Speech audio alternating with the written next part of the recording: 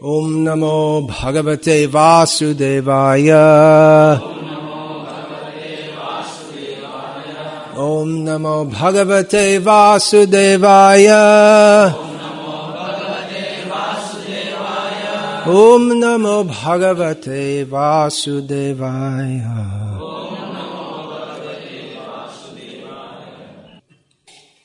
Hare Krishna. Last time I was here in Salem City, Gokul Chandra Prabhu asked me about stigmata, which is something to do with Christianity. So I'll speak about that first of all, stigmata. Now you may ask why we're going to talk about something to do with Christianity when we're here all devotees of Krishna. We're aspiring to be devotees of Krishna. Well, it's a fact that we're not that much interested in Christianity, but it's here in India now, and Christianity's here. What Christ taught is something different in many ways, especially the kind of Christianity that's being promoted here, some kind of hatred religion. So that's one reason. Another thing is that as aspiring devotees of Krishna, as followers of the parampara, then we should aspire also to see everything in reality through the eye of Shastra. Not that there's some subjects which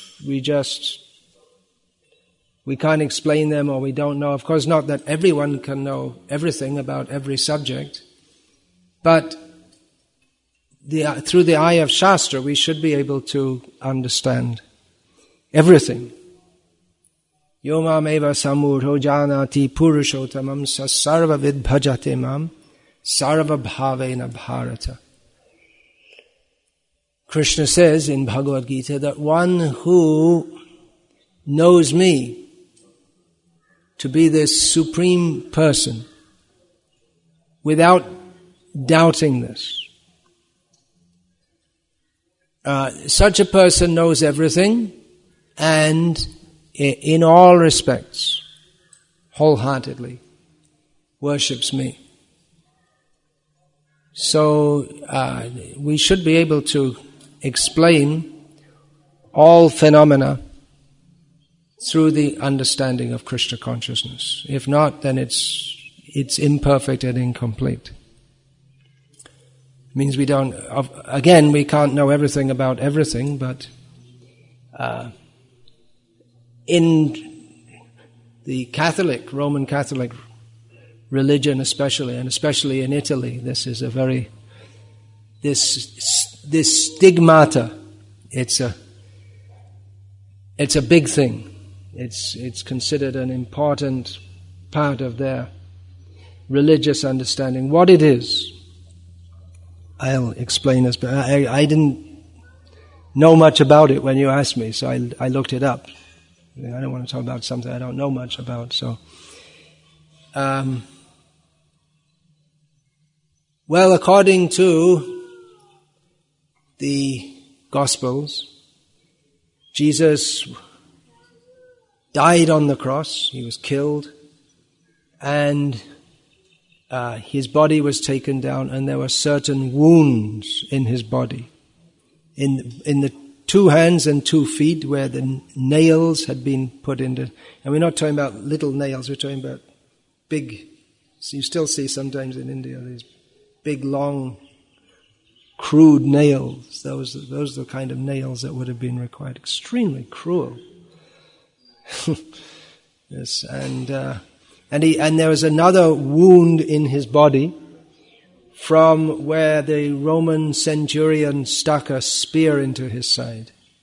That was the idea, is that to torture them to death on the cross, and then if they don't die quickly enough, and the guards who have to wait for the people to die when they're crucified, because not only Jesus that was crucified, it's like a regular thing.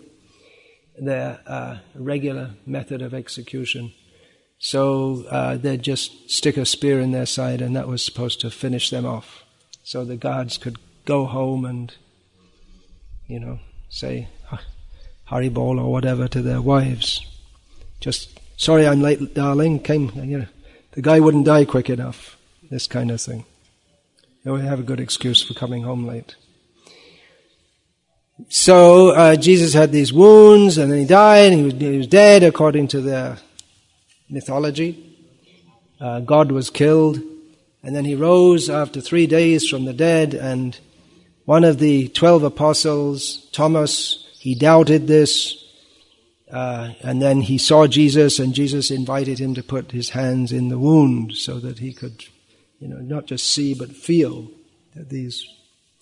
So Jesus has these 5 wounds. In Christian mythology, or what they call theology, this event of Jesus being crucified, it's like that is the crucial point. Not what Jesus teaches about how you should be humble and meek and all this kind of thing, but you just have to believe in this, and then you're saved.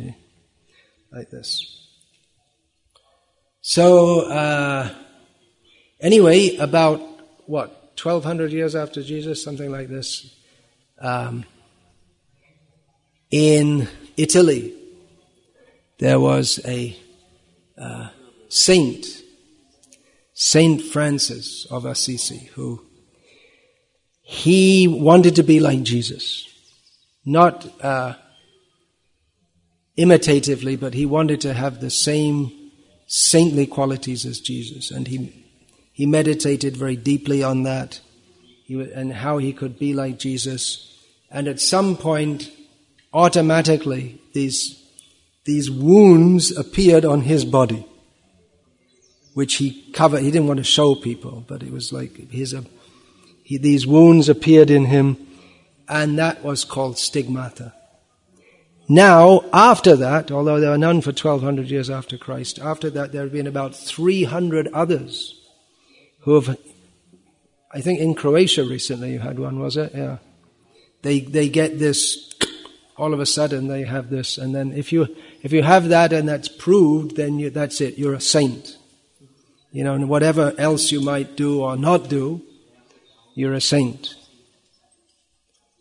Many of the saints in Christianity, just like here in India, Saint Francis, another one, Xavier, he killed and tortured so many people, but because he converted them to Christianity, he's a saint. So we may not put much stock on this, on the saints necessarily. A Tamil class is there. Please go to just show them where it is. You can take the lady also. So, Francis of Assisi was actually a very saintly person. Maybe after Christ, he's the best saintly person.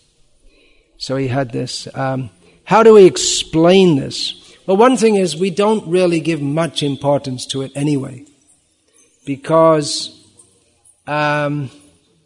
it's your level of consciousness that's important, not whether you get consecrated by the Catholic Church or whether some symptoms appear on your body. These are all external matters. What matters is the consciousness. Is the consciousness pure? Is it absorbed in Krishna?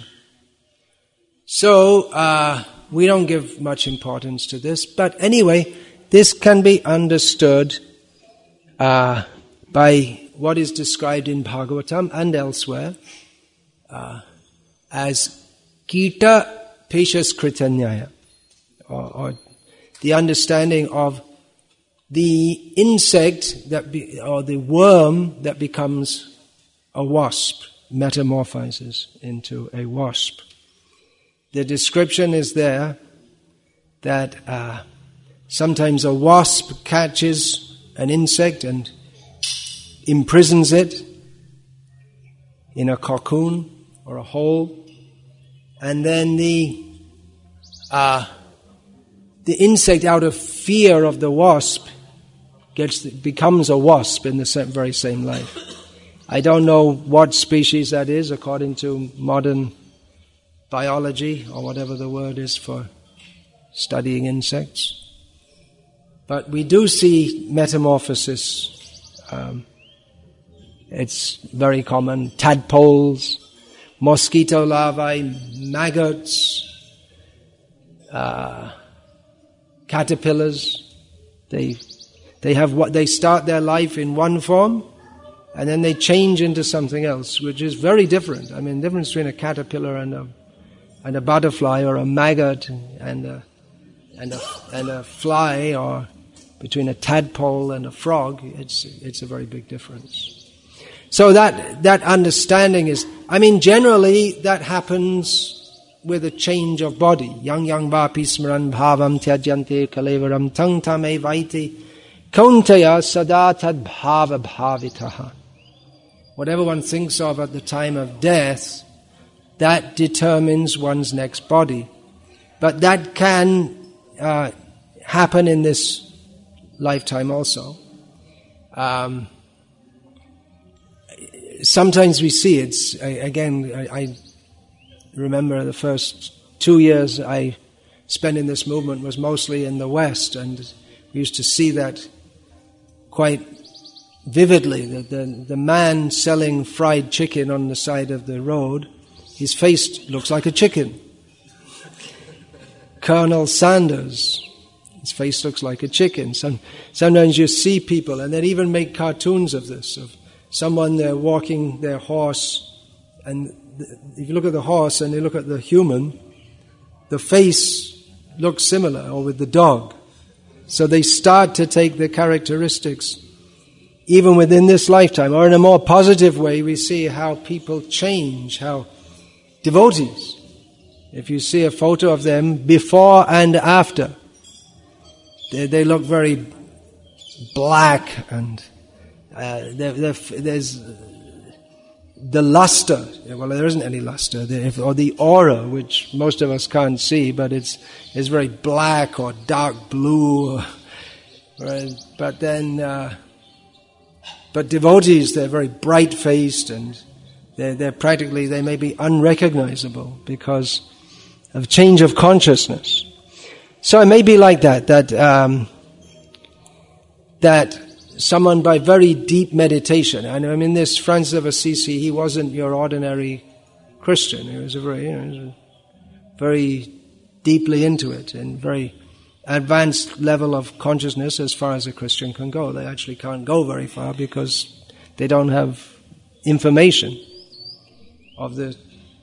they don't have proper information of the spiritual reality. So that may happen by the grace of Jesus, or Daivi Maya, or whoever oversees all these things. Interestingly, that Francis himself, he didn't advertise that, he didn't, whereas like your guy in Croatia, I guess everyone found out. Wouldn't be difficult to cover up in the modern age if you have, you wear clothes and it's all covered up. So a lot of these may be doubtful, questionable, or just bogus.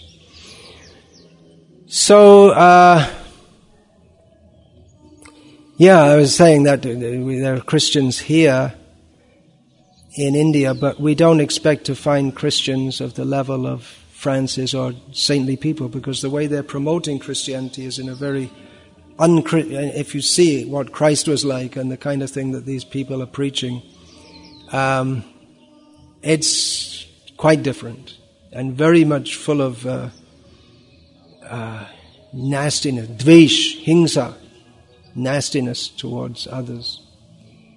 And if someone, even by the Christian faith, if they were in India even today, and they did have like this very strong spiritual call, then they would they wouldn't have this like exclusivity that Christianity, this is the only way. They'd recognize other people who are spiritual, and they would naturally gravitate toward the broader culture that is here. Like we see some Muslims in the past, maybe today, I don't know. But despite their exclusivist, this way, or either you go this way or you go to hell. That's the understanding. That's their teaching. But people who are actually more spiritually advanced, and they'll go beyond the official teachings of these childish religions, and they'll understand that there are other, especially within India, that there are people who are spiritually advanced, or there is a broader spiritual culture than what is offered in the very tiny spectrum of Christianity or Islam. So there may be mystics, this mysticism that may be there in other religious. Generally, it'll come up in some religious culture. If it's absolutely atheistic, we can't expect it so much. There has to be some basic culture of spirituality or something. So, another example, there have been that many, but it's not been encouraged in the Christian church. It's usually mysticism is rejected as, by mysticism I mean like spiritual inclinations, and you don't exactly follow all the rules and regulations of the church, but you just become you see everything in this world as well. There are different kinds. You may see everything in this world as not very significant and just long to have union with God, who they see as Jesus. Or William Blake, he was an English mystic who he wrote poetry, and he did etchings, watercolor etchings. They're all religious topics. So he wrote some things like, to see the world in a grain of sand and heaven in a wild flower. So it was like he had these spiritual visions regularly. He didn't he was baptized in the Church of England, and he was officially, but he never went to church, and he didn't like the church. He thought that the religion they teach there, that's nothing to do with the religion that I'm talking about and experiencing. His wife, she said, I don't know him, he's always in paradise. Like that. So he had some spiritual, some genuine spiritual craving. For him it wasn't like religion is you go to church on a Sunday and then you pray maybe. I guess they used to pray daily and study the Bible daily. But for him it was a moment by moment reality that he lived in. Of course, or maybe I'll get back to that later, talk about that later.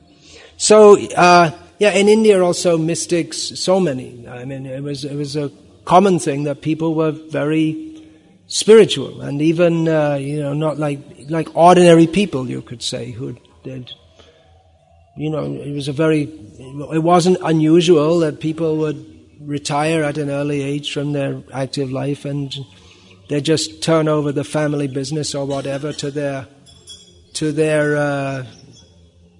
eldest son, and then they might just stay at home.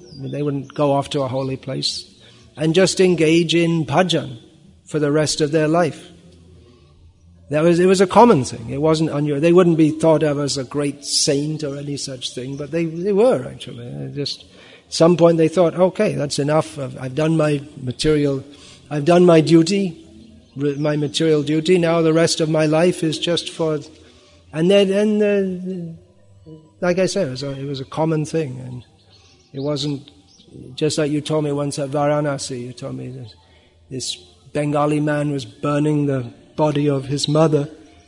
She said, she used to chant all the time on beach. She took initiation from Gauriya Vaishnava Guru, and she spent the rest of her life just chanting. That's all. And then she's gone up. So it was not an unusual thing. It was just a very common thing that people were very religious and completely absorbed in that way. And there are others, when we say mystics, I mean there are some famous ones in the modern age, in this close to here, that Ramana Maharshi is famous, and Aurobindo, they're both Tamil Nadu. Aurobindo came from Bengal and settled in Puducherry, I think is the Tamil way of saying it, which is more or less Tamil Nadu, kind of. All Tamil people, but somehow or other it has its own, it's not in Tamil Nadu state. So they were mystics. They had, they came out from the world and just devoted to spiritual realization. And they were spiritually realized. Wait a minute. Don't all rush off there now.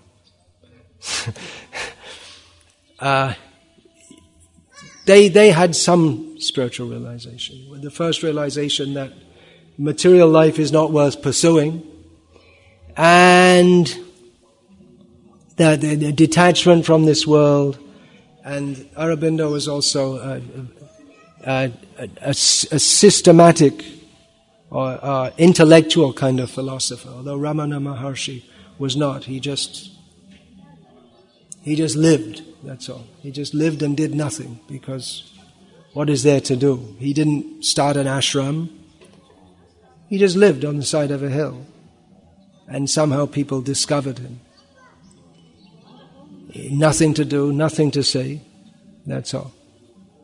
Now that's in the line of Brahman, impersonal Brahman realization, both of them. So they had it's some immense realization. It's way, way above that of the average person. But from the Vaishnava perspective, it doesn't go nearly far enough. The understanding of that we are the eternal servants of Krishna, that is not there. So they came to their own realization, or whatever. They got some realization, but because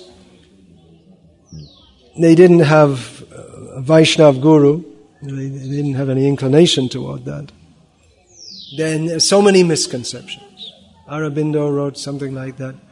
Well, I'm pretty sure Krishna did exist, but even if he didn't, it wouldn't make that much difference, because for them it doesn't make that much difference, because they have their own realizations.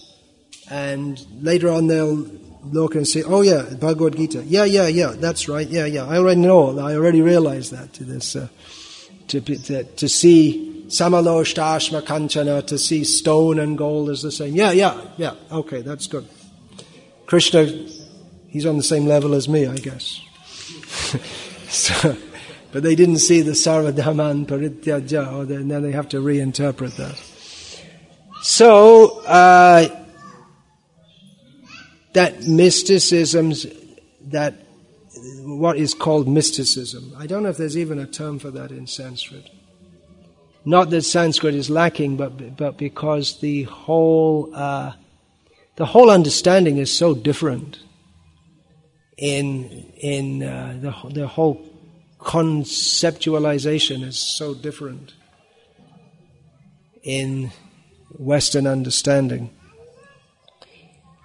And the same thing with Francis, actually. I mean, I know that many people get very upset if you say this, and many devotees would also, but he wasn't fortunate enough to have the knowledge of Bhagavatam. So he could only go so far, and it might seem to be a long way for people who don't know anything more. But if you do know more, then we can understand what is the position of Jesus. He was a teacher. We don't say he's the only one. It's only through Jesus No, he taught some things suitable for people at that time, but he didn't deliver the whole science of Krishna consciousness. If, everyone will say they're the best, everyone will, but if we examine objectively, we'll see that actually what Prabhupada gave is far more than Jesus gave, or the whole Christian tradition put together gave. I mean, even now, after 2,000 years, they don't know. If you ask them what is the nature of the soul, you ask any big Christian scholar anything, they have no idea. With what our first people come in after 2-3 days, what we teach them, the first thing. So it's not that it's all the same. People may have had some realization. They may be very saintly in some ways. But they can only go so far. You can only go so far unless you have guidance from above. You may have some realization, and you're blessed with some kind of level of spiritual understanding by the bottom-up approach. That you just do-it-yourself spiritualism.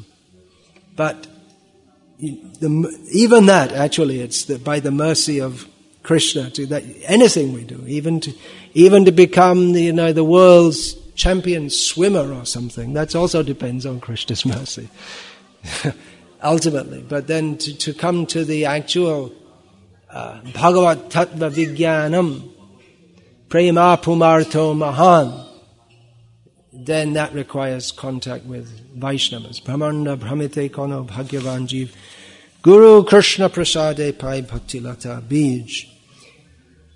Which brings me to another topic which you'd asked me to discuss. That of Lila-smaranam. Specific, Lila-smaranam means remembrance of Krishna's pastimes. Or Chaitanya Mahaprabhu, or Rama's pastimes. Or remembering, actually the term remembering that we use for smaran, it's not exactly, when we say remember, it's like you're not thinking about something and then you remember. Oh, I remember, I left my keys inside the car, I'm locked out. But smaran means like constant absorption. That's in the context of Lila-smaranam. It means to be always absorbed in thought of. More like not even meditate. Meditation implies the idea of consciously trying to think about something, but Lila-smaranam means it's just alive in one's consciousness all the time. And Lila-smaranam actually means to be that not just remembrance, but then joining in that also, becoming part of it. So that is the perfection of Vaishnavism, to join Krishna's Leela, so that we want to serve Krishna, right? So Krishna He is Leelamai, Leeladha, Leela Purushottam. It's not just something remote, but actually serving Him in His pastimes. And we see, like for instance, Narottam Das Thakur, for instance, he says that Shama Gore Onge Debo Chua Chandonera Gandha Chamaro Dulabo Kobe. What is that? I can't remember just now. Mukharavinda, yes. So he's longing for the day when he will offer chua, one kind of oil, and chandan, the sandalwood paste. He'll offer that. He'll apply that to the bodies of Radha and Krishna, and he will serve them with the chamara, like this, by waving the chamara.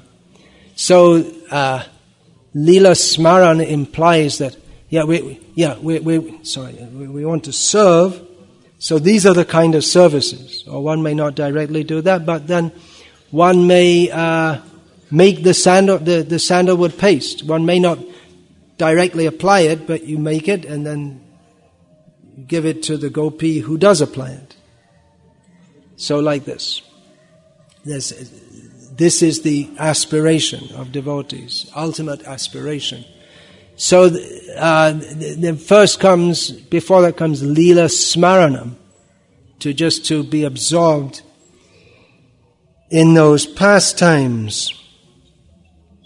One of my godbrothers, he asked some of his disciples to make some first steps in this by writing. He asked each of them to write something about how they visualize Krishna's pastimes. What would it be like if you were there? And that was published in a book. So he asked me to give some my thoughts about that. Now, this Lila-smaranam, well, it's actually, again, it's very much part of, central to Indian culture, that people would hear Ram Lila regularly recited, Krishna Lila, and they didn't hear about the news, what's going on in Iran, Afghanistan, America, Delhi. There's no news, no TV, no sports. So that was their mental food for the average person. There was nothing else. So naturally that's what they think about. Very good culture. Nowadays we have you go to school and you learn so many different things. All nonsense. That won't help us at the time of death. It'll actually be an obstacle at the time of death.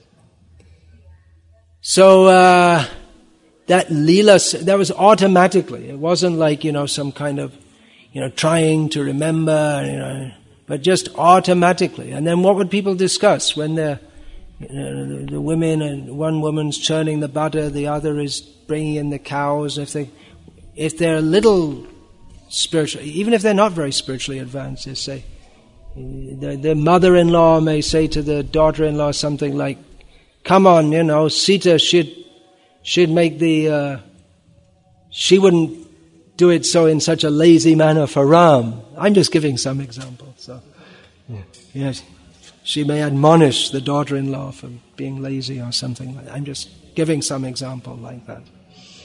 So that was very much there, and we all do it when those who give lectures, when it's, for instance, there's the topic of Hiranyakashipu admonishing Prahlad, and then you can say that, automatically you think about that, and then how Prahlad is very patiently and tolerantly standing, and you describe that. So how Prahlad is very patiently standing, he's not disturbed by the angry face and the crooked eyes of Hiranyakashipu. So we all do it to some extent, if we're describing the Leela at all.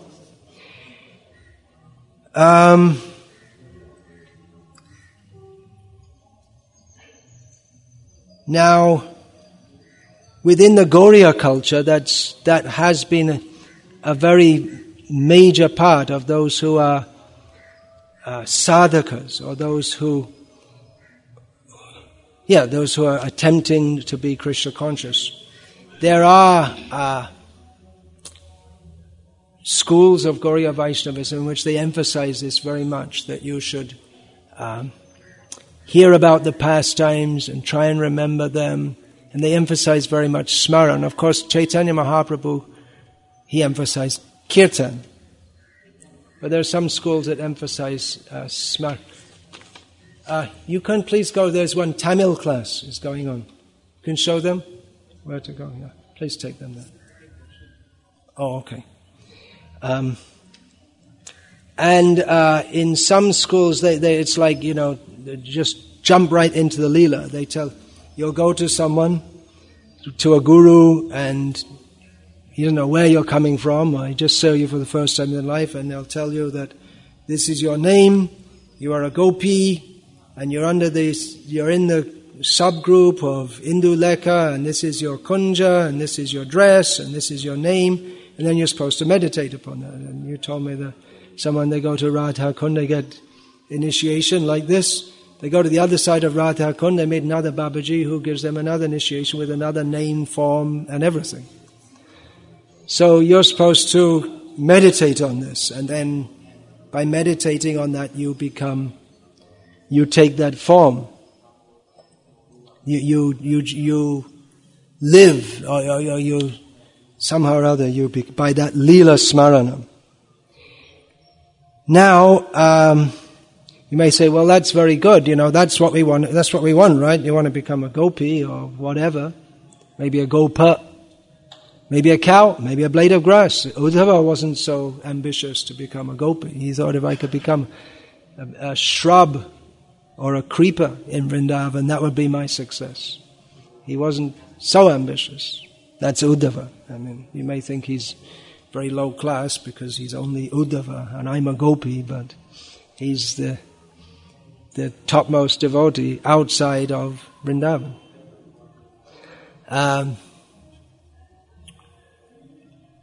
Described like that. So we want to get there, and at the speed we're going, it seems we're not going to get there, right? We're just chanting Hare Krishna, and we've got all this calm, krodh, lobh, moha, mada, matsarya, and it doesn't seem to be going away that quickly, and we're not like to live very long, so, if you can take a pole vault into the Ras Leela, then why not? Of course, we have to see if it works or not, because you might end up taking a pole vault end up further, you fall down, you go up. Pole vault means you go up very high, but then you may fall further down than you started. Or you might break your neck. You might spoil your whole spiritual advancement altogether. Now, someone who thinks, I have to go now. You see, my experience is that those who have, I have to go now, and those who are, they're like seemingly over-eager, then they're nonsense, actually. They're useless people. Lolyam, tatram lolyam api mulyam ekalam. The qualification for attaining Krishna prem, Krishna bhakti rasana. What is that? Krishna bhakti rasa. What is that? Bhavatamati. Kriyatam yadi kotopi labhyate. Tatra lolyam api mulyam ekalam janma koti sukritayana labhyate. Rupa Goswami says that to attain Krishna prem, Krishna bhakti, to be absorbed in Krishna bhakti ras, the qualification is lolyam, or an intense desire, which doesn't come about by any mundane piety. Somehow or other, if you can get it, he says. However, impetuousness is not lolyam. Impetuousness means insisting on something. I have to get it, but you don't have the qualification. Just like, I should be a PhD, Okay, go to school and then college and university, study, and you can be a PhD. But just, I'm a PhD, I want to be a PhD, give me immediately. It doesn't work. There's a system. You have to do it step by step. So, the gurus, they have to help their disciples come up. But, that may seem very, you have to help the devotees to think about Krishna Leela. But we have to be very careful also. Our recent acharyas have been By that I mean Srila Prabhupada, and more so Srila Bhaktisiddhanta Saraswati Thakur and Bhaktivinoda Thakur, because they were in Bengal, where this bogus Vaishnavism was prominent. They were very cautious about this, or they didn't, or rather they spoke against the artificial Lila-smaranam. Oh, another consequence which I should mention in Bengal is that of, because they're so, they're trying to get in the mood of being a gopi, then some of them, men dress up as gopis. And they talk in a womanly voice, and they have their monthly, out of action. Nowadays they're not out of action, but in the traditional culture, for whatever it is, 3, 4, 5 days, you wouldn't see them. So it gets to beyond the verge of ridiculousness. You can't, by your smelly, nasty material body, you can't convert that into a gopi body, nor is that possible. Nor are the actual gopis' bodies, the Vraja gopis, their bodies are not made of material substances. So our recent acharyas, they were very, they were against this also, actually. And they emphasized very much that the sadhana, which is what Chaitanya Mahaprabhu taught, is kirtan. You have to do kirtan. By kirtan everything will come. Now that doesn't mean that they were against Lila Smaran, but rather that it should come naturally. So the gurus, they want to see that their disciples will become absorbed in Krishna Lila and remembering Krishna, but it should come as a gift from above, not that you can just artificially put yourself into that. Now, that example I gave that in previously in India, it was a normal thing. People would discuss Ram Leela, this and that, because they had no other subject. But at the same time, because most people didn't have any proper training in Bhagavad Tattva Vijnana, or proper understanding of spiritual, or of the science of Krishna, as Srila Prabhupada called it, then there were so many misconceptions.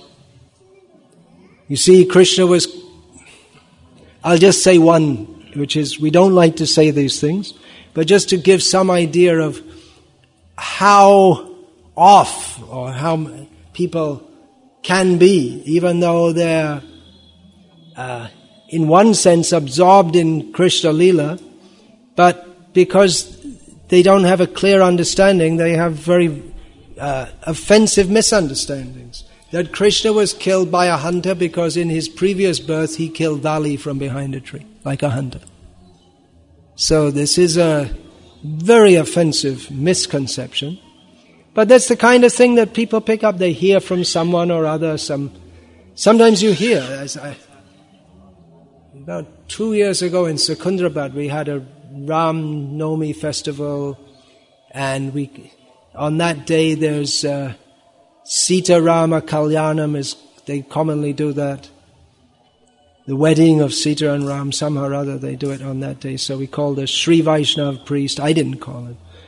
And then he was supposed to perform this function, and then he didn't just start performing the function. He started giving a talk. No one invited to give him a talk. And then after about 5 minutes, Madhav Gopinath stopped him because he was just talking all Mayavad, envious, rascal nonsense. I don't know Telugu, but I could understand enough to understand just from the mood and a few things he was saying that it just rascaldom.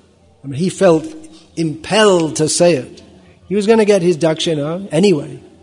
But he's just like, just like devotees, they feel impelled to speak about Krishna. Then some demons, even though they may be so-called Sri Vaishnava, I'm definitely not saying anything against Sri Vaishnavas in general here, but there just happened to be this one person who was something like that, Vatsasura. He looked like a devotee, but he was a demon. So So Madhav Gopinath stopped him speaking. So people like that, they may speak or they may have so many wrong ideas. And a very common thing is that people, they hear the Leelas, but they tend to think of Rama and Sita like, my brother and sister or something like that. They don't understand the transcendental nature of them, and they ascribe mundane motives to what they do. You see, like the washerman, he said, you see Rama, he's just so attached to his wife. He took her back, even though she'd been living with another man. So, because people, they're not trained in understanding Vaishnava philosophy, therefore they hear Leela, but they don't understand it properly. It's a very common thing. That's why generally we talk a lot about philosophy and not much about Leela. Because if you misunderstand it, then it can actually be offensive. And I often see that actually in the modern Vaishnava society, that devotees, they talk Leela and everyone's laughing, oh, how nice, but it's not that they're thinking how nice, but they're just thinking it's just like some jokes between ordinary boys and girls or something like this. They're not actually fit to hear Leela. Although everyone likes to hear it, but they're not actually fit for that. Actually, Bhaktisiddhanta Saraswati Thakur said that no one in this world is qualified to speak about or hear Radha Krishna Leela. He said no. And he would talk 95%, more than 95% philosophy, and sometimes he'd speak on Leela also.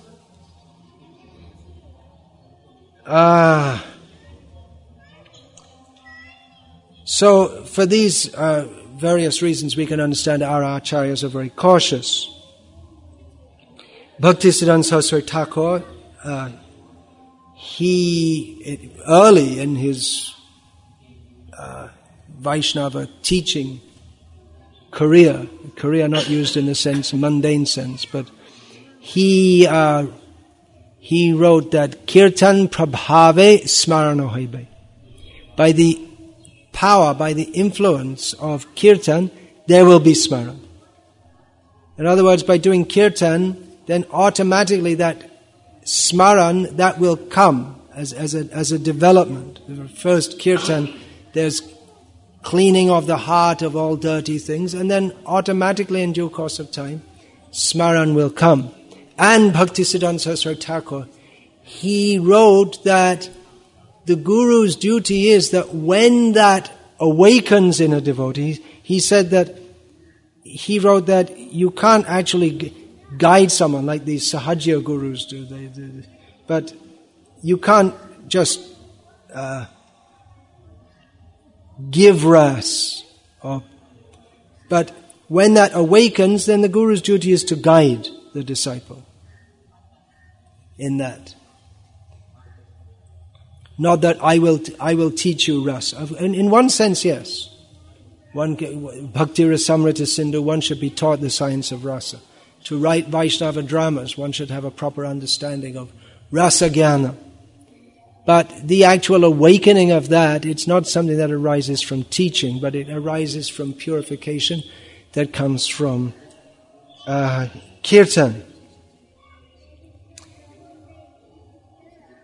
So, otherwise, if we, like I say, we all do it to some extent, but if we try to take it too, if we try to make like a regular sadhana, then what happens, just like, I remember one of my godbrothers, he was a popular speaker. Unfortunately, he's not doing so well these days, but he would say, like, he would add masala to his descriptions of the Leela. That was just like I remember I heard him say once that when Sanatana Goswami met Chaitanya Mahaprabhu at Varanasi, it's described in Chaitanya Charitamrita that Chaitanya Mahaprabhu asked Chandrasekhar, whose house he was staying in, that go and see if there's a Vaishnava at the door. Please call him inside. Chandrasekhar went outside, he saw a fakir. He came back and said, there's no Vaishnava. Is there anyone there? There's one fakir. And then Chaitanya Mahaprabhu went to meet him and he embraced him. That was Sanatana Goswami. And Sanatana Goswami on other occasions also would say, don't touch me, I'm unfit. And Chaitanya Mahaprabhu said that even I am purified by embracing you. The whole world can be impurified like this. But this one godbrother of mine, he said that Sanatana Goswami, he dressed it up a bit. He added some imaginary details. How Sanatana said, you shouldn't touch me. That's there in Chaitanya Charitamrita. But then Sanatana Goswami, he went back, and Chaitanya Mahaprabhu, this is how my godbrother described it, how Chaitanya Mahaprabhu went to catch him, and then Sanatana was running away. There was a post in the courtyard, and they were running round and round the post. It's just ridiculous. Just ridiculous. So, we may say, how far do you go? If you have actual insight, if you're living there, like Rupa Goswami and Vishwanath Chakravarti, they're actually participants in that Leela, have come to this plane, they add more. But for someone just out of your imagination to add something, then it becomes, imagination, just mundane, that's all. And it's confusing, because then people say, well, Chaitanya Mahaprabhu was chasing Sanatana round and round the post. But wait a minute, where did you get that from? Well, I heard so-and-so say it.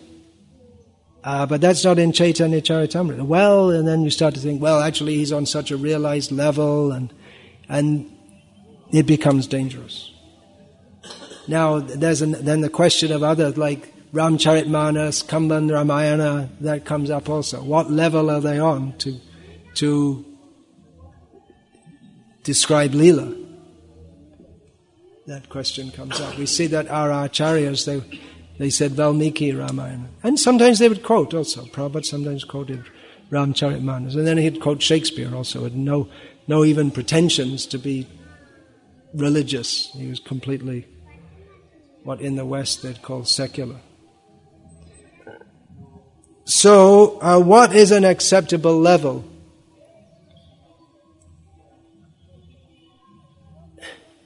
If I'm asked that question, I wouldn't even answer it. I'd say Kirtan Prabhave Smarana Haibe.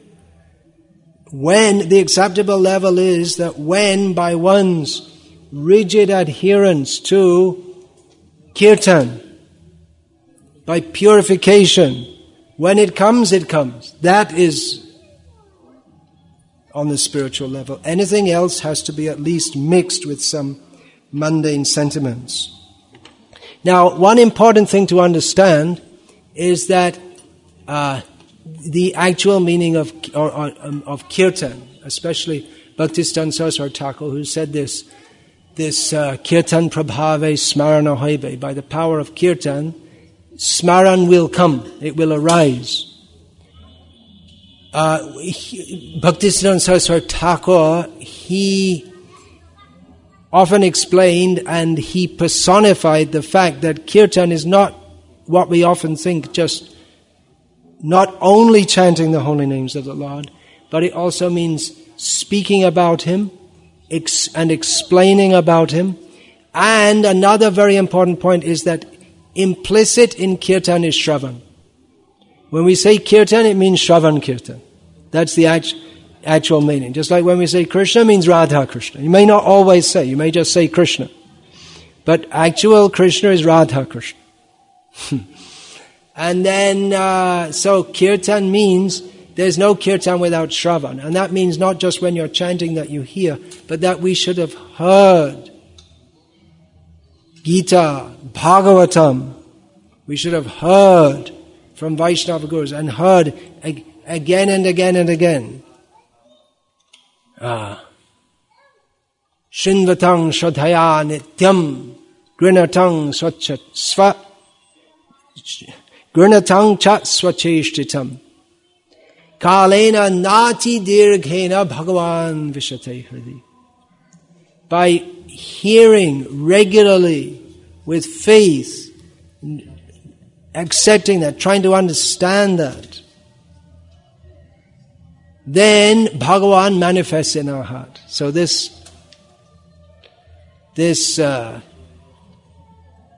you could say, we may say, well, Kirtan prabhave smarana hoibe. What's the shastric backup of that? We don't need shastric backup because it comes from our acharya, which is the same. But the acharyas don't speak outside of shastra. This is the shastric backup.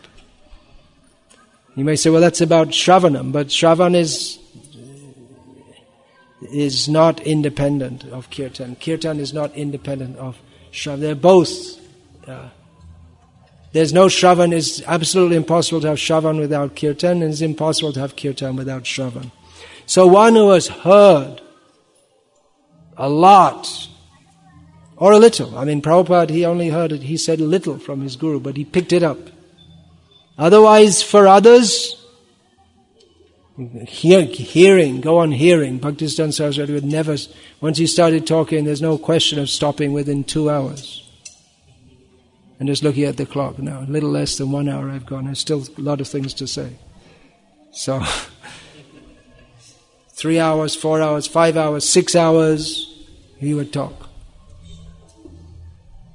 And disciples, they're supposed to listen. So, Srila Prabhupada he didn't usually speak very long. Maybe because we don't like to listen.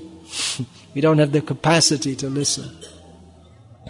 But by a lot of hearing and chanting and serving, by one who's completely absorbed in that, then automatically smarana hoibe.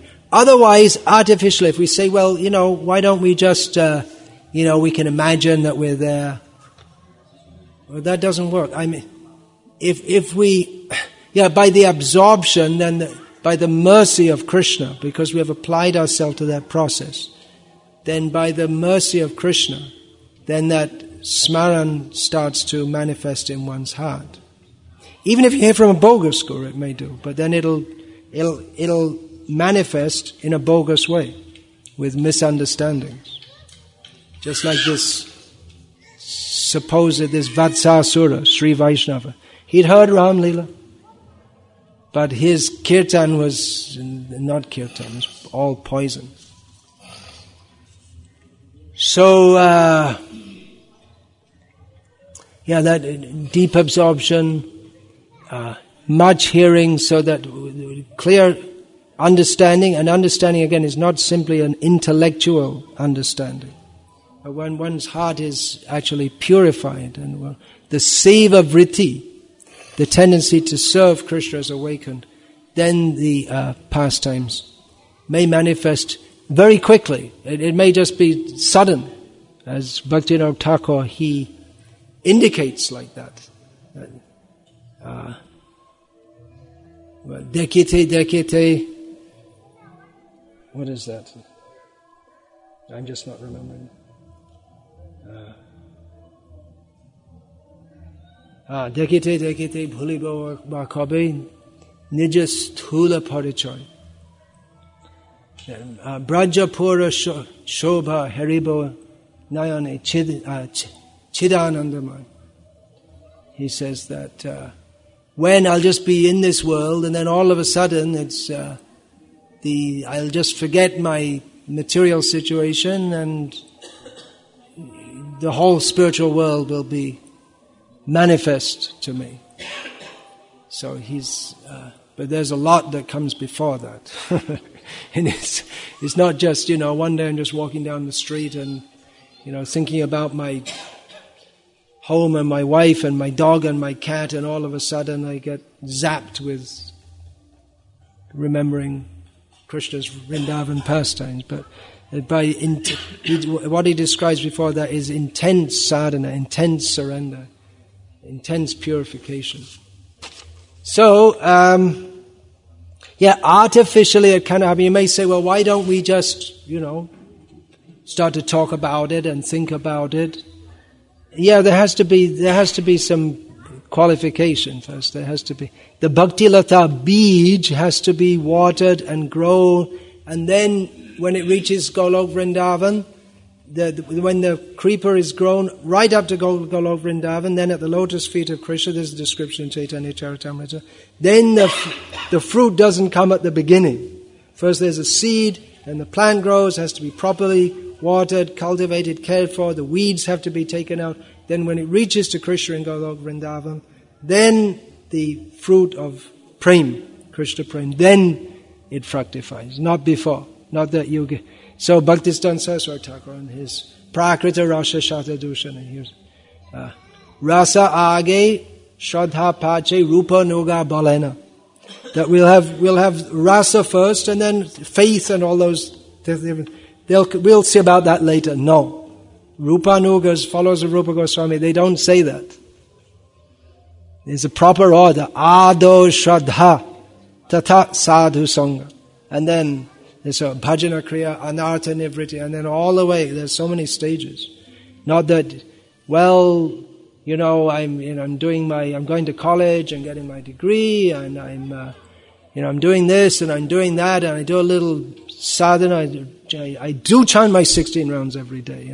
Somehow or other I fit it in, and then all of a sudden, okay, let's think about Gopi Leela. It doesn't work like that. Let's try and imagine we're in Gopi Leela. It doesn't work like that. But Gaurkishore Das Babaji Maharaj gave the example of a woman, she doesn't have any children, but she wants to have children. So, she's lying down on the bed and screaming as if she's having a child, but it doesn't work. There are so many stages you have to go through. I mean, you have to take the seed from the husband, it has to develop in the womb, and then the baby comes. But if you just lie down and you can really imagine, just like in a drama, you can really imagine that, you become absorbed in that role, but, you may be absorbed in the drama, in the role that actually I'm a millionaire. And then when you come off the stage and you still think I'm a millionaire, and then you walk in the restaurant and say, well, okay, I'll pay the bill for everyone. They say, oh, all right, that's nice. Okay, well, give us your credit card, and it's just a piece of plastic from the drama with no authentication or anything. It's not going to work. Of course, millionaires don't pay for people in the restaurants. That's why they're millionaires. They take all the money. They don't give it. Or they become Bill Gates. They give the money in a way that more comes back to them in the plea of philanthropy. Anyway, so by any amount of screaming, you may think, oh, you see, all these women I saw, they're screaming after the baby comes. Okay, why didn't the baby come? It doesn't work. There's a proper process, which we have to follow.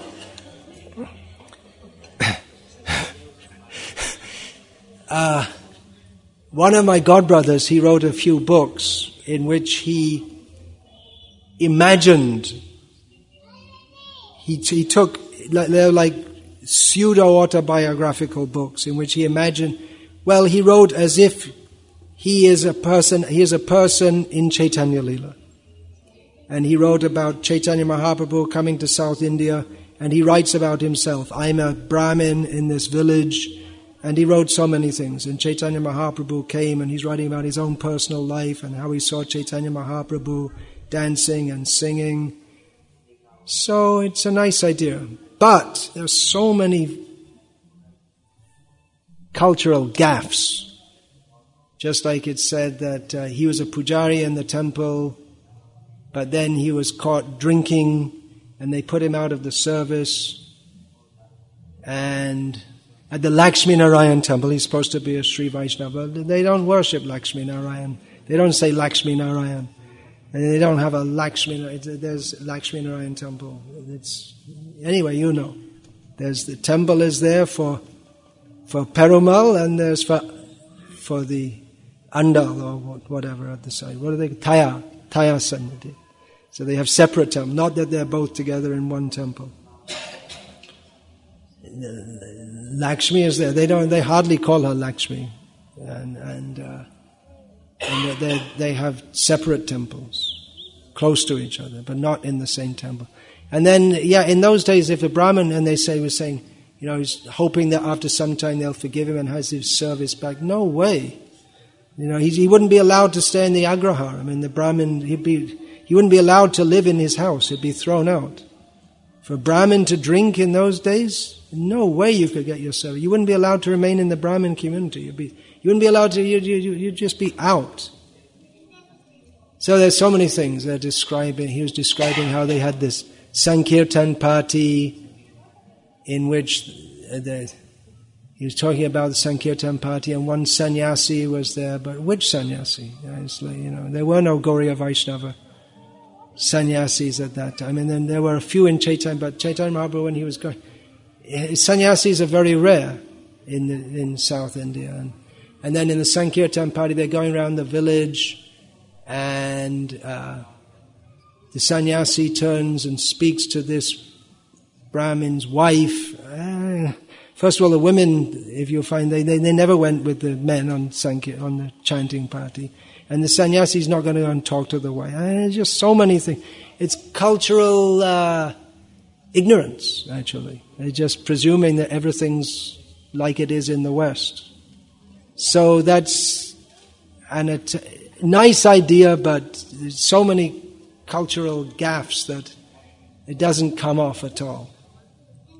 Now, another example, there was a book published posthumously, one of my godbrothers again, who passed away recently. He was famous as a great Kirtaniya. So he died before the book was published. Now, this book, the first half of the book was just like saying that in a very crude kind of way, saying more or less that everyone in ISKCON, they're completely bogus, and practically, and more or less saying, I'm the only one who's really understood. And the second half of the book is his Lila-smaranam, where he's describing how he's a gopi and he's serving Radha Krishna in the same kind of, but not very cultured language. The first part of the book, there may be grounds for saying that some of the leaders aren't following this or that properly, but then it should be set out in a philosophical manner. What are the problems? And explain that. Whereas if you just say they're all bogus, then okay, yeah, we know they're all bogus. It's childish, actually. So from the language, actually I distanced myself from him long ago when he started saying, not that he all the time did, but he let it be known that he was a gopi. But he's not a gopi. Because those who are gopis, they don't go around telling people that they're gopis. And so, in that, it's like so incongruous. Like the first part of the book is just like so un-Vaishnav, and then the second part is his imagination of himself. Well, others may say, well, it's his actual realization. But again, it had this cultural incongruity. Like he was like, say for instance, that Krishna is calling out to his friend, "Hey buddies." But this buddy, it's an American slang term for friend, and with it comes all the cultural baggage of what it means to be a buddy, a kind of friendship they have among American males, certain class of American males, but that doesn't, that word I use, isomorphically, it doesn't map, it's a different conceptual mapping to that of Krishna Lila. There are friends, but they're not friends in the same way that Americans are friends. In some ways, yes, but in other important ways, no. The culture is very, very different. So, you may say, well, he's just expressing in his own words, but that's the point. That's the problem. It's what he's conceived Krishna Lila to be. It's not what has come down. If it was realization coming down, gifted by our acharyas, then he wouldn't make this kind of rasa bas mistake, which Chaitanya Mahaprabhu didn't like to hear. If it's actually coming from Krishna and the spiritual world, then these faults of rasa bas won't be there. A wrong mood won't be there. So by your imagination, you can imagine, I'm in Krishna Lila, I'm seeing this, Krishna looks like this. When will Krishna come? But it doesn't work unless it's, like I said, it's coming down. So does that mean that one has to learn Sanskrit or something? No, it's not necessary. But definitely the Indian culture is helpful. And when I'm talking about Indian culture, I'm not talking about Bollywood or Tollywood, but that original culture is helpful. Like I said, if one has spiritual inclination, but one is a Christian, then you can only go so far for lack of information of what the actual nature of the spiritual world is. So I am what I like to call a traditionalist, and others say conservative or fanatic or whatever. I'm trying, in whatever capacity I can, to create a culture that is as close as possible to traditional Vaishnava culture within our Vaishnava community today, because that is helpful for absorbing and becoming part of the culture of the spiritual world. We want to make the culture as close as possible without imitating, but we want to make the Vaishnava culture in this world should be as close as possible, understanding our limitations, that we are not liberated, that we are sadhaks. We should make that culture where there's respect to elders, discussion of Shastra. Now, another very, very important point of creating this culture is that we have to discuss Shastra, we have to discuss it according to the realization of the acharyas, and it is actually a cultural obstacle to be born and raised in the West, or now the West is in India in many ways, that with the education and everything, because the whole culture is so completely different, and there are different values, different concepts, so that even if we take to Vaishnavism, we may bring or we definitely do, we bring our cultural concepts with us, just like we may think that Krishna Lila, it's Krishna's relationship with his friends is like that between buddies in America, which, like I say, to some extent it's true, but in other ways it's not. That the buddies, they anyway, I don't want to get too much into social anthropology here. But now this is also one reason I have many reservations, is one reason why I have many reservations against so much preoccupation with Western academics in our movement. Now there is room for that, no doubt. And no doubt some of our devotees, they should be interacting with Western academics. But when that becomes when the intellectual energy of our movement becomes predominantly according to or interacting with Western academics, then we have a big problem, because the Western cultural, religious, and intellectual apparatus is not sufficient and is not fit for accommodating pure devotional service. The concepts, the concept of dharma, the concepts of right and wrong, for instance, within within the Western intellectual term. I mean, they don't have any clear understanding. And the very understanding that we shall understand by our own understanding is the first major error that they make, that we have to hear from the acharyas. They won't accept that there is absolute knowledge. They won't accept that. So there is room for, it should be there that some of our devotees, they interact with academic scholars, but we should do so from a position. It's just like America and China.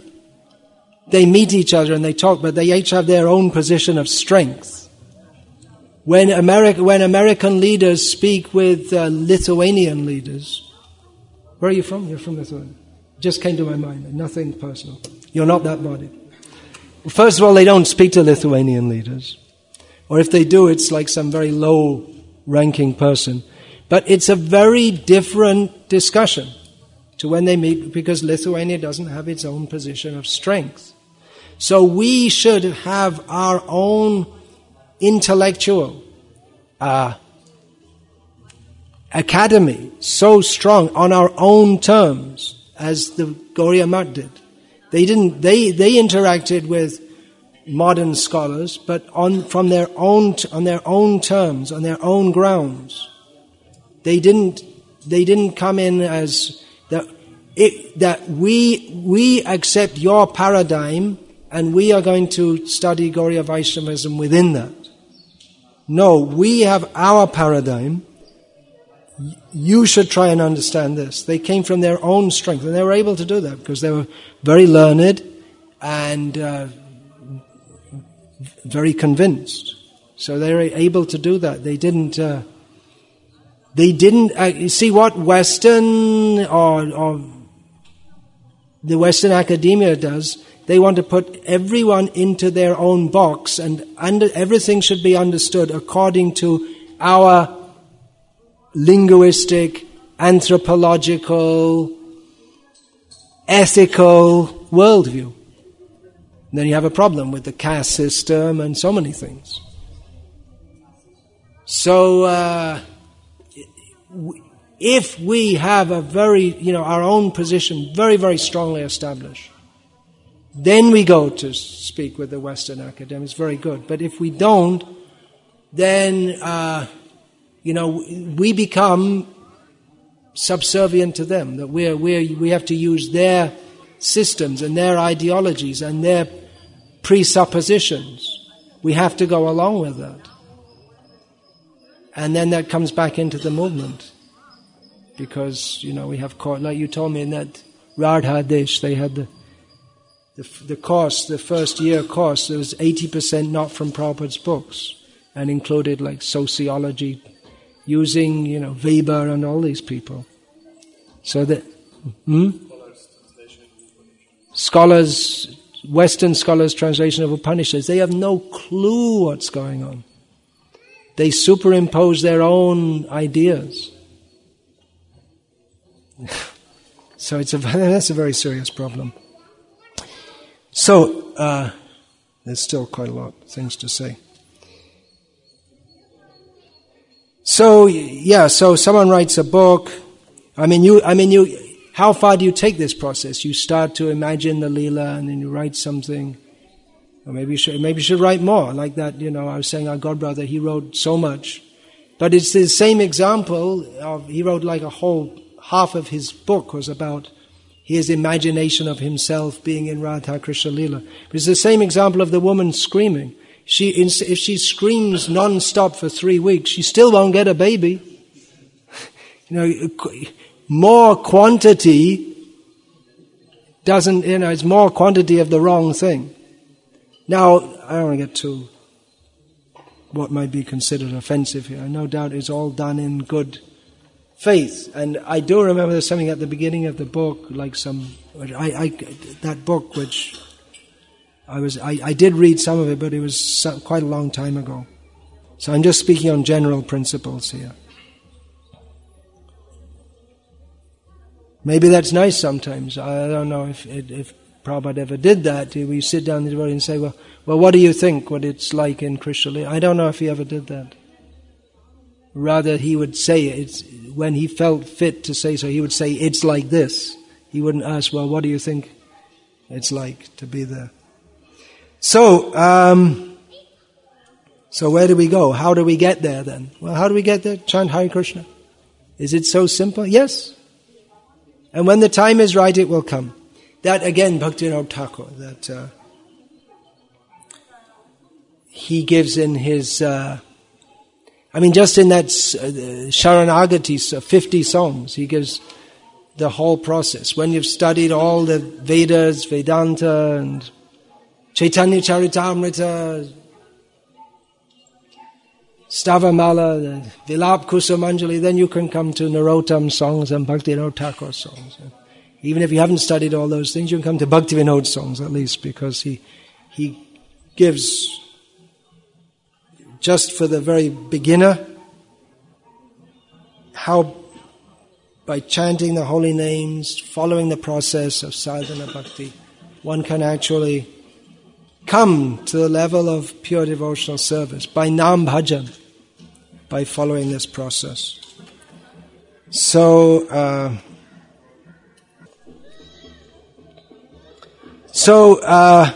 especially Bhaktivinoda Thakur, you may say, well, he was an ordinary man in many ways. He was living in what we would call secular life. Although again, that's a Western concept. Secular.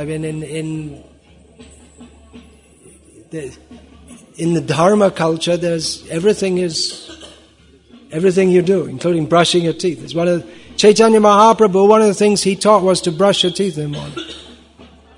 It's right there in Chaitanya Charitamrita. He didn't come to this world to teach us to brush our teeth, but it is one of the things he taught as part of the activities of devotional service, not primary. Again, if you think I'll brush my teeth non-stop for 3 weeks, you still won't get Lila-smaranam. But the point is that everything is related with, everything is done for Krishna. Krishnarte akila cheshta. Everything, all our activities, even brushing teeth. So that this sharp divide between secular and religious, again, it's a Western idea, which is not there in Vedic culture. So Bhaktivinoda Thakur may appear to be an ordinary person, but he's not. He's describing how in his home, which is the home of a magistrate, that Jedina grihe bhajana deki grihe te goloka bhai, that he's doing his worship of the deities and kirtan in his home, and he sees how it's Golok Vrindavan. He sees the Charanamrita is Ganga. So everything, he's in this world, but he's not of this world.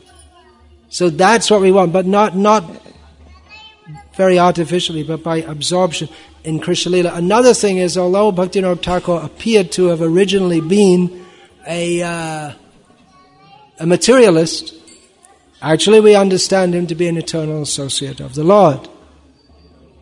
So, but he shows us how one can live an ordinary life, and by deep absorption in Krishna consciousness, one can attain the highest level. Gaur Kishore Das Babaji used to come and associate with him. Gaur Kishore he made so many arrangements to be away from everyone else, sometimes living in a latrine, acting in a very antisocial manner, sometimes beating people. And why did he do that? Well, you could say he wanted to do his own bhajan.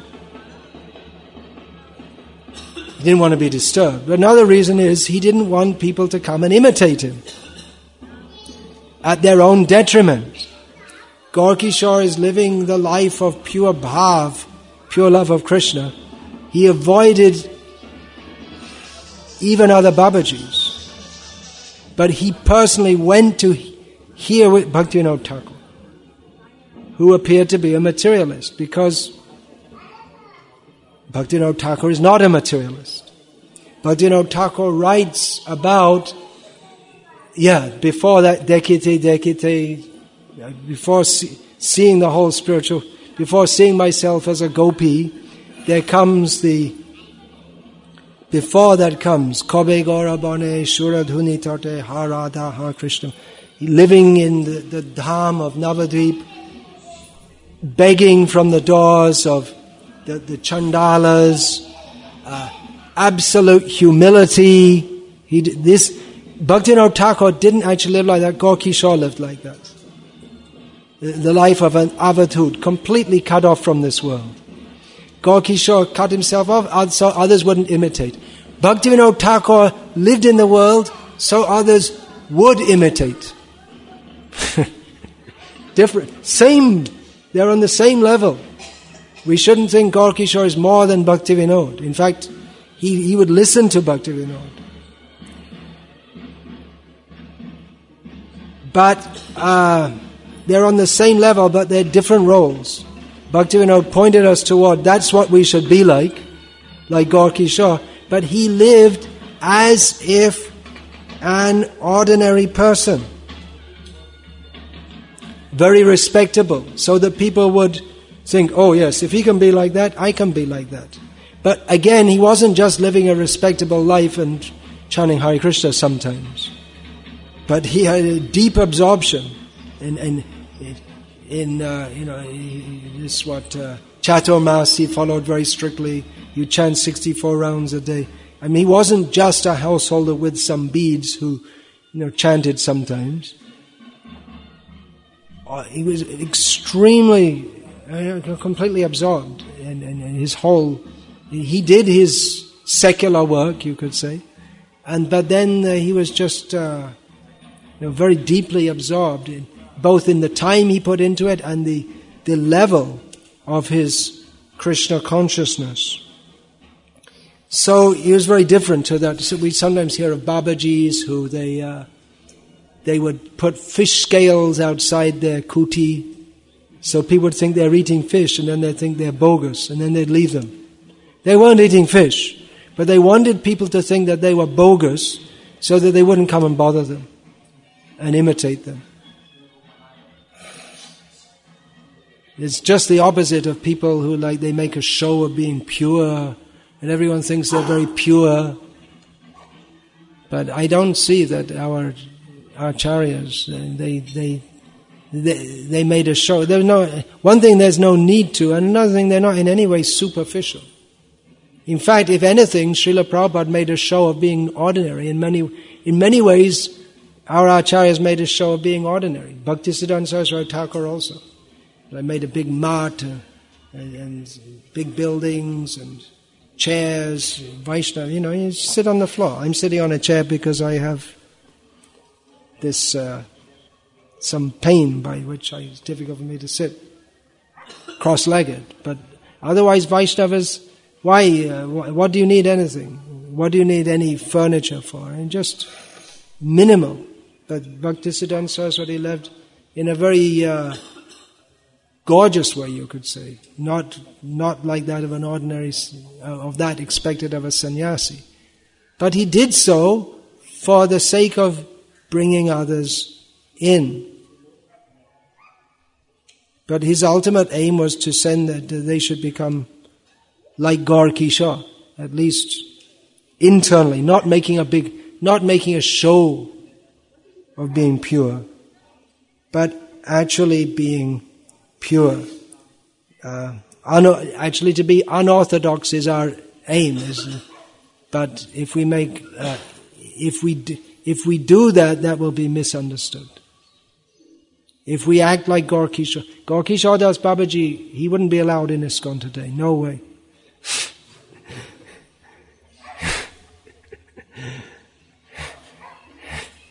Shukdev, he wouldn't be allowed. Someone, 16-year-old boy walking around naked. Of course, he's fully allowed. We hear from him every day. We take the mercy of Gorky Shaw every day. But the social role they played would not be acceptable. It wouldn't be understood. If someone imitates Gorky Shaw, then that's not good. And if they're actually on that level, well, they came at a certain time, didn't they? So, Krishna sent them at a certain time for a certain purpose.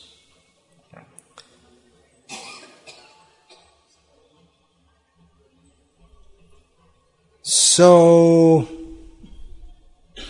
we should neither exhibit that, nor should we reject that.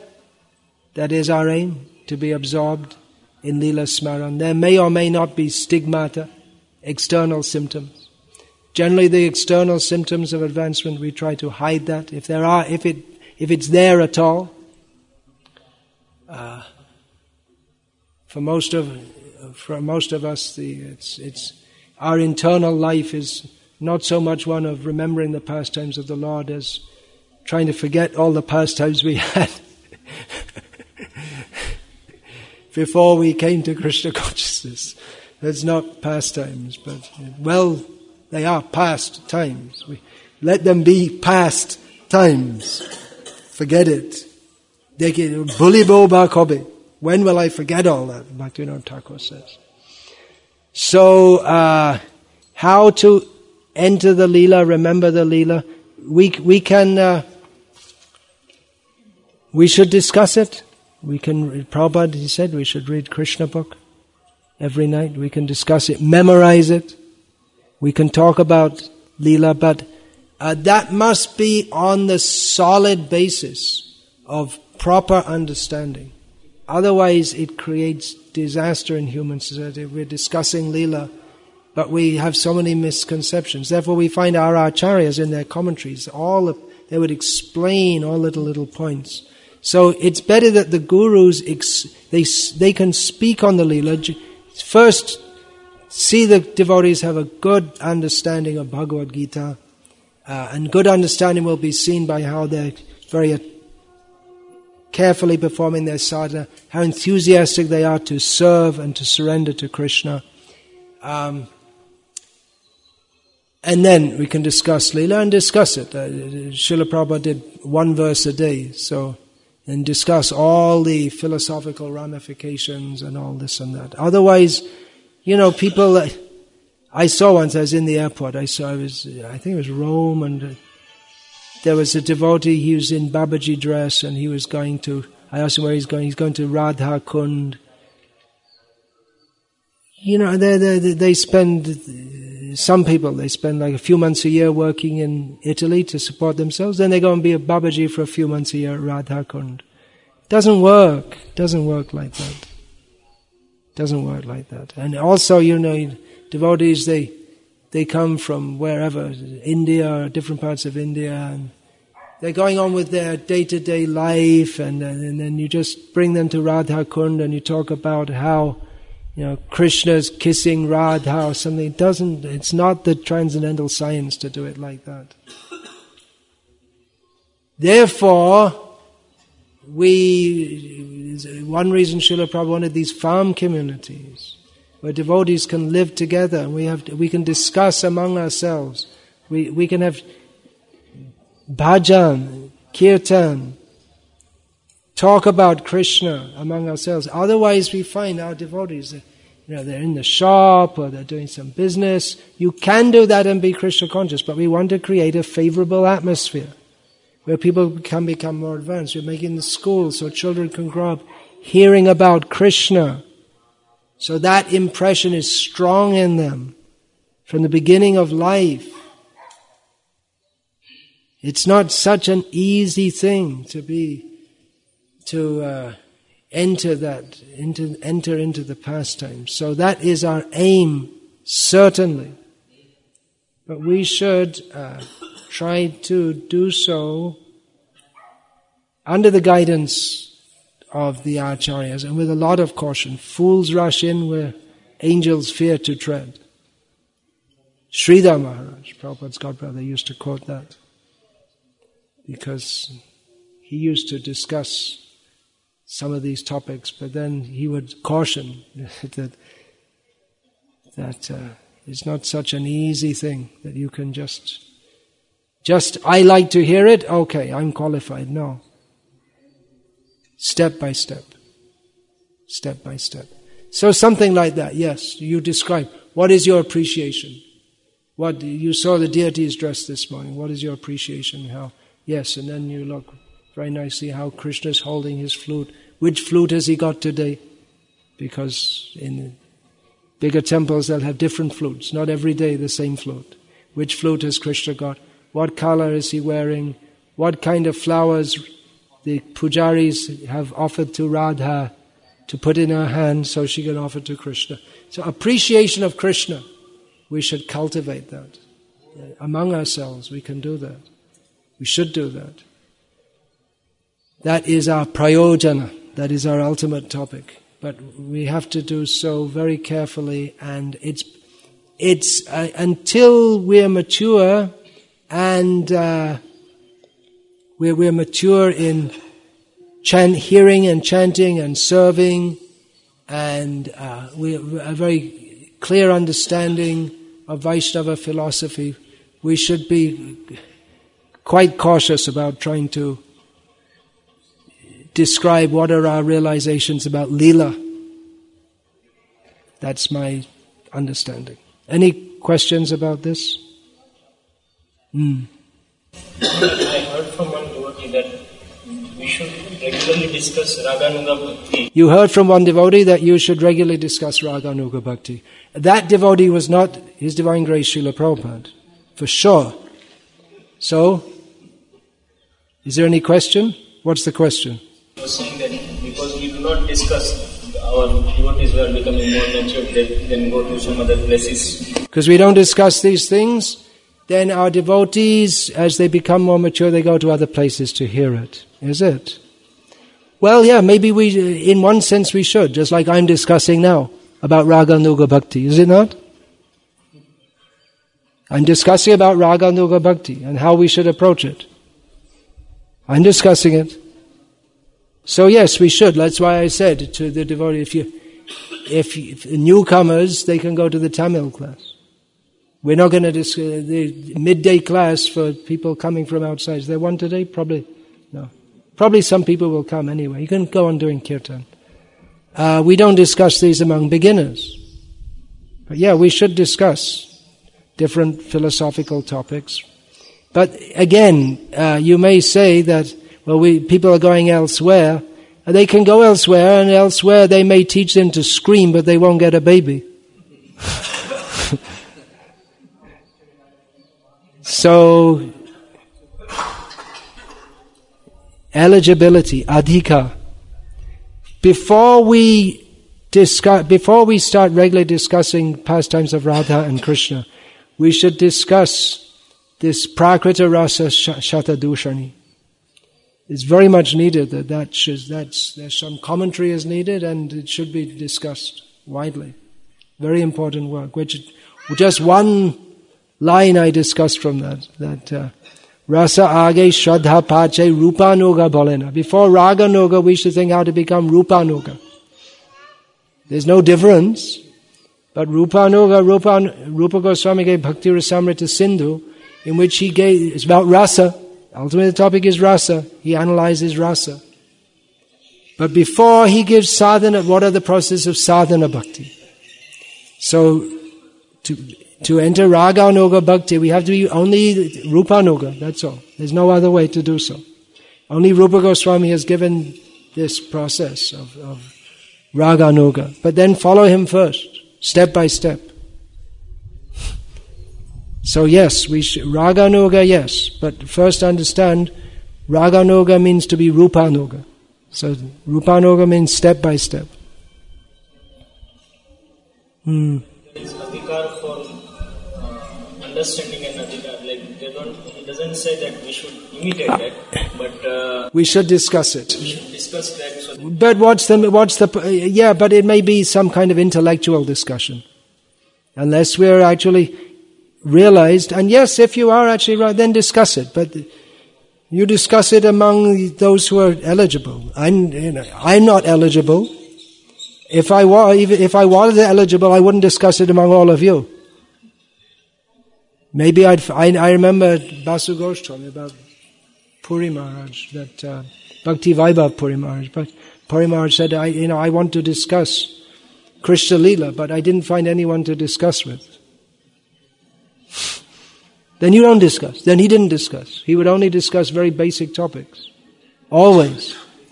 But then in his own mat, sometimes with one or two of his disciples, he would discuss. Otherwise they'd have daily classes, Gita classes in their mat, even today. So, that's the proper example. Otherwise, again, you can discuss. Yeah, you can discuss. But again, at an intellectual level, you may do so. But to try and, again, to pole vault your way into the pastimes, it's not going to work. However much you do. Like I say, you can go on screaming and screaming and screaming, but you're not going to get a baby unless the baby is, unless the natural process has taken place. Yeah.